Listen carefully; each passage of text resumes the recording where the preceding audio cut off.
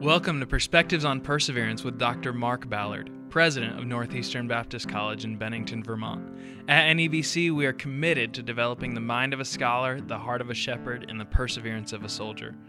This podcast seeks to provide biblical, historical, and contemporary perspectives on perseverance that will help you persevere in your walk with the Lord and in your service to Him, to His people, and His creation. Today is Monday, November 4th, 2019. Join me as we consider a couple examples of perseverance today.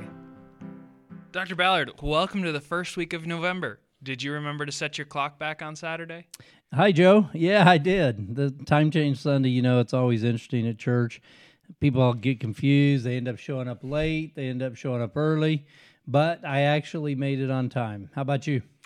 I remembered too. Surprisingly enough, I enjoyed the extra hour of sleep that it gave me as well. I had to travel to Springfield, Vermont to preach at Precision Valley on Sunday, so the time change allowed me a little extra time to rest. What do you have for this week? Well, Joe, I have a question for you. Have you ever felt that the more you try to follow the Lord, the more opposition you receive? Oh, man. Well, opposition comes in many forms, and life circumstances sometimes oppose us, but people oppose us too. In fact, sometimes even those we love the most seem to place opposition in front of us. Maybe you've prayed sometime and said, Lord, I'd be more faithful to the church, but opposition's out there. Life's just too busy. Lord, I know I should spend more time reading the Bible, but I just can't seem to find time. Lord, I know I should share Jesus with that guy at work, but God, last time I tried that, and the person got really angry at me. Maybe you said, Lord, I'm trying to follow you, but the closer I get, the harder life gets. I just don't think I can continue. Well, we all face opposition. In fact, in my own life, Joe, I found that the more I say yes to God, the more things come into my life to try to distract me, to discourage me, or even attempt to derail me from following God. But despite this reality, we need to persevere, Joe. All of us. It's a struggle we face. I hope to provide some encouragement today by sharing two examples of people who actually faced opposition. In fact, they faced so much opposition that the closer they got to God, the more the opposition came against them, and no doubt they were at times thinking about just maybe I should quit. Yet, they learned to persevere. In the end, both these guys' perseverance paid off. It accomplished way more than they would have ever imagined. Is it safe to assume we're going to look at a biblical example again? Absolutely. We're going to start in the Old Testament today. In fact, we're going to go all the way back to Genesis again.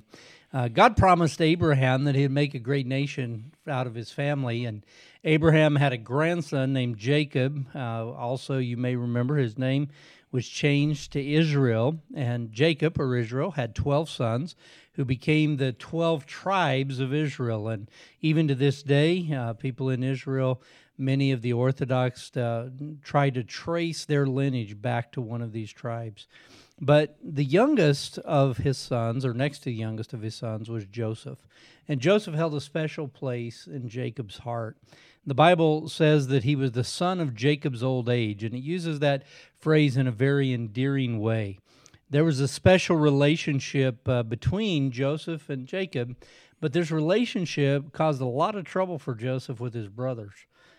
Jacob treated Joseph quite a bit differently than he did the others, and he did special things for him that the others missed out on. Over time, his brothers became very jealous, and their jealousy turned to hatred. By the time Joseph was 17, his older brothers began looking for an opportunity to harm him. One day, Jacob called Joseph to see him. He told him that his older brothers were out taking care of the sheep in a distant place, and he wanted Joseph to go check on him, give him some supplies, and so he sent him on his way. Joseph must have been concerned about being out there with his brothers who he knew hated him, but despite all of the animosity between he and his brothers, Joseph wanted to obey his dad, and so he headed out with the supplies. When he arrived where Jacob had sent him, Joseph learned that the sheep actually didn't have enough to eat there, and so his brothers had moved even further away from Joseph's home, and so he headed out on the journey. So Joseph did right, even though his brothers opposed him. Absolutely. He persevered. He knew that he was supposed to obey his dad, And though his brothers were out to get him, he's going to be faithful, and so he followed through. But the problem is the opposition only intensified. Things didn't get better. And sometimes, Joe, in life, we think, well, if I just do what God wants, everything's going to turn out okay, and all the opposition is going to go away. But sometimes the closer we get to God and the more we obey God, the opposition intensifies, and that's exactly what was going on with Joseph. As he came near his brothers, the Bible said that they saw him coming a long ways off, and they began to plot and plan. They saw this was their opportunity to get rid of Joseph once and for all. First, they thought about killing him, but Reuben, the oldest brother, kind of jumped in there and said, hey, let's not do that. Let's put him in a pit. And the Bible indicates that Reuben actually planned to come back later and try to rescue Joseph because he wasn't happy with him either, but he didn't want to kill him. Joseph arrived, and very quickly they seized him. They took off that special coat that his dad had made for him, and they threw him into this pit. And they took the coat and they put some blood on it from an animal, and they planned to use that to kind of deceive Jacob into believing that Joseph had been killed by a wild animal. But evidently, Reuben had left for a period of time, as we read the story in Genesis. And while he was away, the brothers were there with Joseph in the pit, and they saw some travelers coming by on their way to Egypt. And so Judah actually made the suggestion that, hey, why kill him? We get nothing out of that. Let's sell him into slavery, and we'll make some money on this deal, and we won't have his blood on our hands. And so the traders, of course, they were happy to buy him, and they took him to Egypt, and they sold him to a man named Potiphar. Now, Potiphar happened to be the captain of the guard for Pharaoh. And so Joseph was a slave in this foreign land. He tried to follow God, and the opposition wasn't dealt with. His brothers actually just found a greater way to oppose him, and now he found himself in these very difficult circumstances. But the Bible teaches us that rather than get bitter, Joseph got better. Rather than griping and complaining about being the slave of Potiphar, he actually served Potiphar, and he served him well. The Bible says that the Lord was with Joseph in Genesis chapter 38, and God blessed Joseph for his faithfulness despite all of the circumstances that he was facing. Not only did God bless Joseph, but he actually blessed everything that Joseph did. So Potiphar was actually a beneficiary of Joseph's faithfulness. Potiphar recognized that God's hand of blessing was on Joseph, and so he began to give him more responsibility. And the more responsibility he gave him, the better things went. And so eventually Potiphar actually put him in charge of everything, in fact, his whole house. Joseph was in charge of it all. But problems began to surface again, and this time the opposition didn't come from his brothers, but from Potiphar's wife. She actually took notice of Joseph, and she saw he was young, he was handsome, he was successful, and so she decided that she wanted to have an affair with him. No doubt the temptation must have been great on Joseph.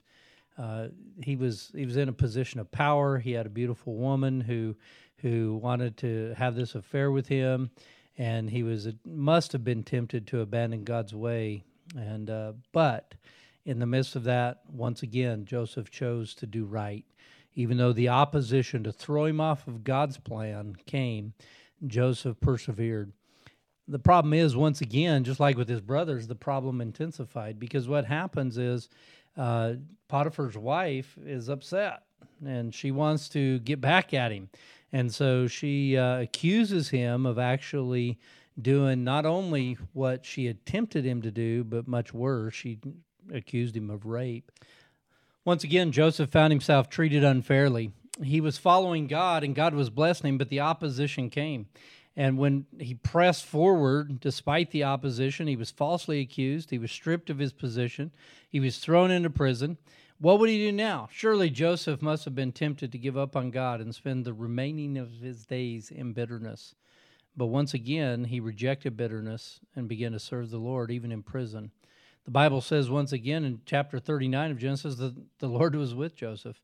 The prison guard that kept the prison, he recognized God's hand on Joseph, and Joseph persevered. And as he persevered, Through the course of time, the Lord turned the circumstances around. A couple of other prisoners had dreams, and God demonstrated his power through those dreams and Joseph's faithfulness. News of Joseph eventually reached Pharaoh, who also had a dream, and God used this dream to raise Joseph to the second in command of all of Egypt. He also used Joseph to provide food during a 7-year drought, and the drought not only impacted Egypt, but it devastated the land of Canaan. So guess what? Joseph was used by God to save the nation of Israel by providing for his dad and the very brothers that sold him into slavery. Despite continuous opposition throughout his life, Joseph persevered. God was glorified, and God's people were saved from starvation. Joe, when opposition comes, we must persevere in our relationship with God and in our service to God. We must trust that he'll strengthen us and carry us through no matter what the opposition is. Joseph really did face a lot of opposition, and as you said, he persevered. He really does stand as an example to us all. There are not many of us who've experienced that much intense opposition for such a long period of time. This week's biblical perspective on perseverance is a powerful reminder to me. You mentioned 2 men, though. You want to go into the next guy? Yeah, the second example is a man with a very unusual name, or at least in today's world. His name was Mordecai. He was born into a preacher's home, and his dad was a preacher. His granddad was a preacher before him. In fact, Mordecai had to go back 7 generations to find a direct ancestor that was not a preacher. When Mordecai first sensed the call of God to be a preacher himself, he rejected the idea outright. He had 7 examples before him of generation after generation, and he knew what this path was, and he didn't want it. It was hard work, long days, serious opposition, living poor, and not knowing necessarily even where your next meal would come from. That was not something that he wanted. He chose a path that was much more comfortable. But all of a sudden, in the year 1899, everything changed. Mordecai sat beside his granddad's bed as his final hours on earth came to a close. Suddenly, the young man realized that living for the Lord was far more important than the temporary comforts that he had amassed in his own life. So he surrendered to follow God. He gave away his business, and he dedicated himself to preparing to serve the Lord. By 1902, Mordecai began preaching in his home state of North Carolina. His ministry was full of contrast. People flocked to hear the young man. In fact, as soon as he finished one service, somebody was asking him to go somewhere else and preach again.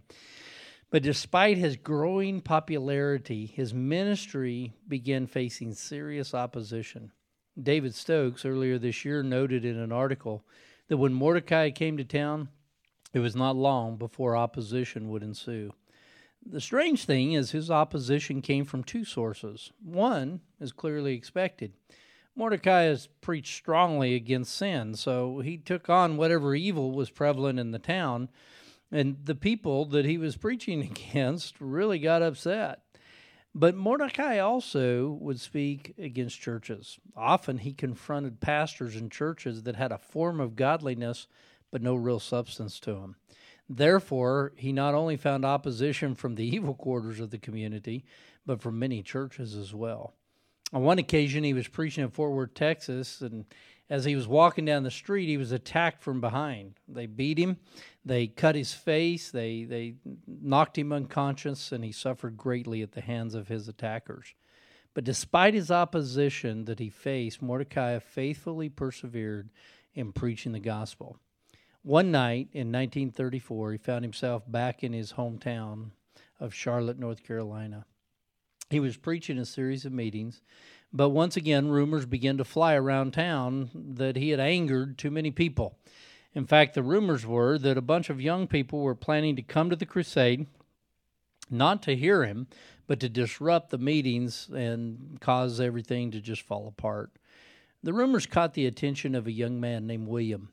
William went several nights to the meetings to see what would come of the rumors. Each night, Mordecai Ham preached. The Spirit of God took the Word of God and convicted William's heart. Soon, William gave his life to Jesus. Today, we know this young man as the great evangelist, not by William, but by Billy Graham. Billy Graham actually presented the gospel to more people in his lifetime than any other evangelist in all of recorded history. I've often thought, Joe, what if Mordecai Ham would have let the opposition distract him? What if he would have let it discourage or even derail him from preaching that night in Charlotte, North Carolina? Millions of people may have never heard Billy Graham preach the gospel. That really reminds me of what Paul said in 1 Corinthians 16:9. But I think we'll have to save that for another podcast. Joe, that's one of my favorite texts on dealing with opposition, but you're right. We'll have to look at that passage another time. So do you have a closing thought for us this week, Dr. Ballard? I do, Joe. You never know what God has in store right around the corner. So when opposition comes, persevere.